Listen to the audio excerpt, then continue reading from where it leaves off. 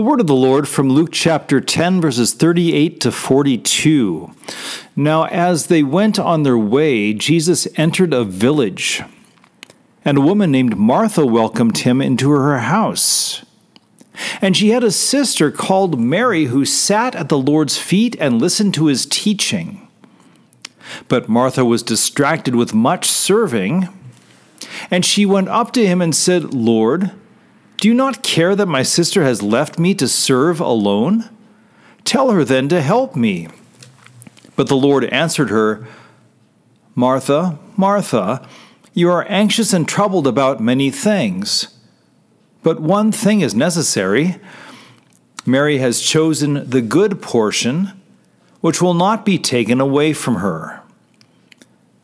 This is the word of the Lord. Thanks be to God. Grace to you and peace from God our Father and the Lord Jesus Christ. This story does not go the way that you would expect. And it's not the text that you highlight when you're, say, recruiting church members to mow the lawn or work the cleaning crews. We find that a woman named Martha has invited Jesus to her home for a meal. And it's most likely that when she invites Jesus into her home, she has also invited his disciples along with him. Maybe more. In other words, it's a big meal and there's plenty of work to be done. So it makes sense that Martha is distracted with much serving. She is doing a beautiful thing. She has opened her home to Jesus to provide him with food. Martha has a sister named Mary, and Mary is no help at all. As the flurry of meal preparations continue, Jesus does what he often does before a meal. He teaches. He speaks his word to those who are there with him.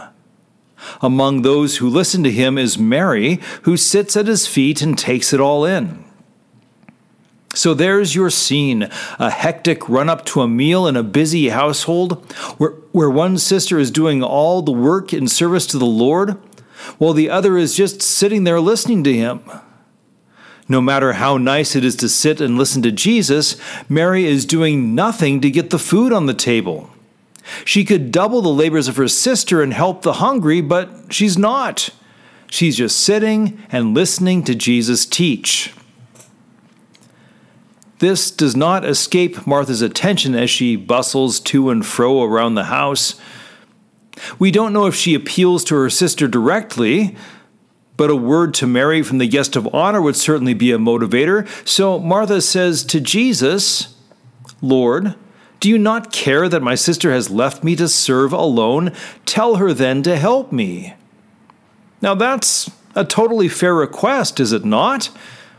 It's certainly not wrong or sinful, and it wouldn't be a big surprise at all if Jesus turned to Mary and said, "You know, it would be a good thing for you to go and help your sister." But that's not what Jesus does. Instead, he answers Martha. He does it in the tenderest of ways. He speaks her name twice to indicate gentle and genuine affection. Nevertheless, he disagrees with her and says, "Martha, Martha, you are anxious and troubled about many things, but one thing is necessary. Mary has chosen the good portion, which will not be taken away from her." The use of portion here is kind of fun, by the way. Martha's trying to get portions of food on everybody's plate, and Mary's getting a good meal for faith just by sitting and listening to Jesus.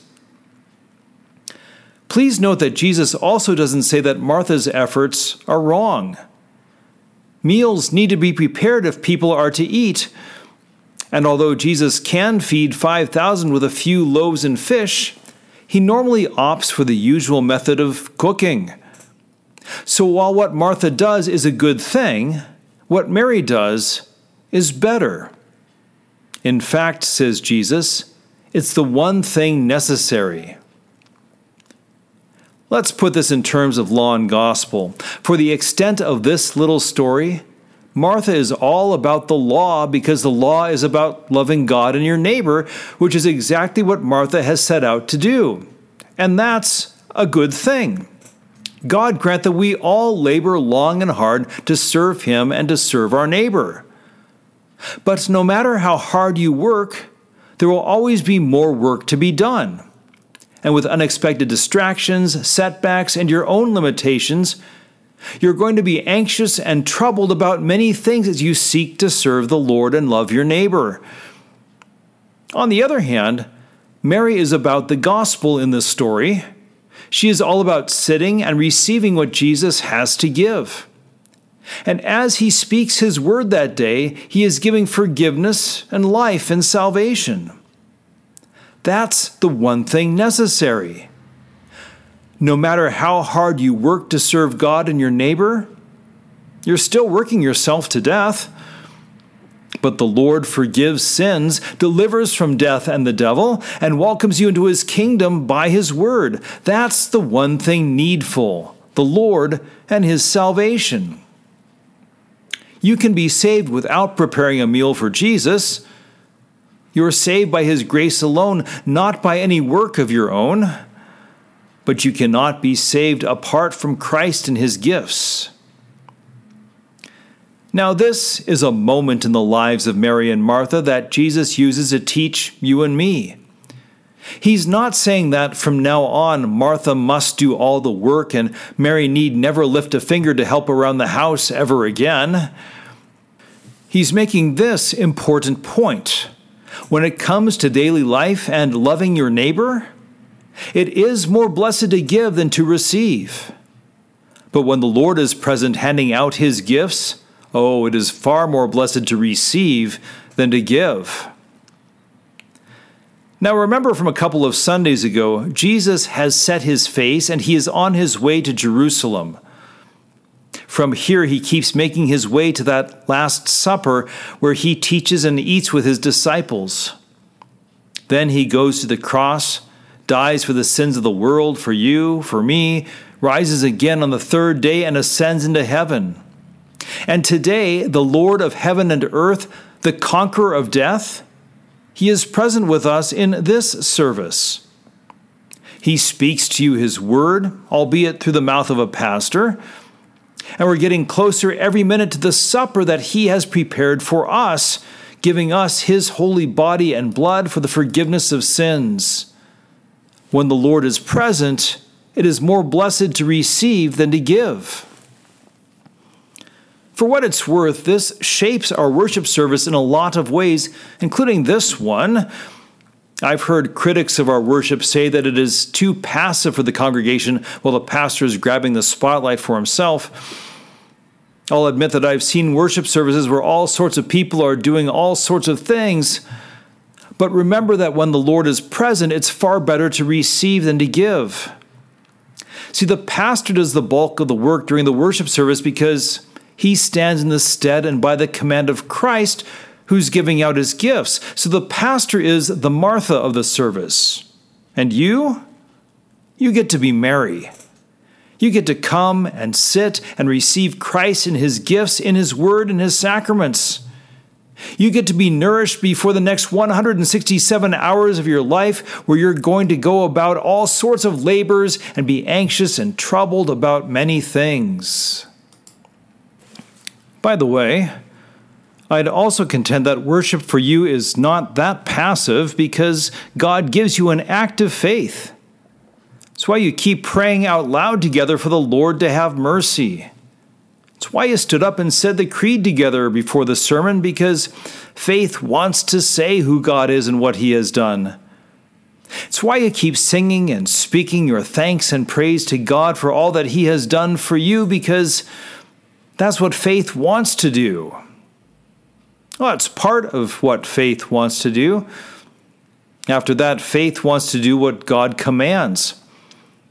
This is why I'm not really worried that this text is going to make you say, as long as I sit through church and try to listen to the sermon, I need never lift a finger and do a good work ever again. See, good works are good. Remember that Jesus doesn't say that Martha is wrong for preparing the meal. What she is doing is a good thing, and it's done by faith. Labor is a gift of God, while sloth and boredom will only lead to frustration and all sorts of temptations and sin. God didn't create Adam and Eve to sit around the garden and do nothing. He gave them dominion over creation and told them to take care of it. For that brief time before the fall into sin, they enjoyed labor without the anxiety and trouble, without injury and weariness. But even though work is far more difficult for you today than it was for them in the garden, you still find satisfaction in work because work is a gift of God. It can also be totally mundane stuff, too.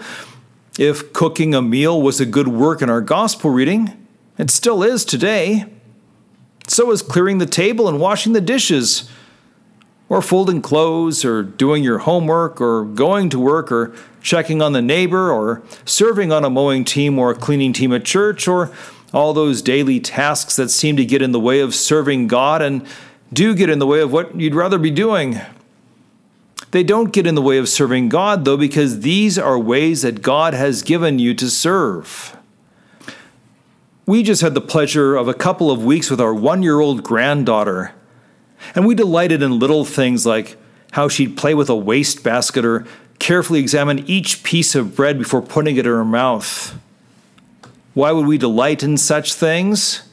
Because she's our granddaughter.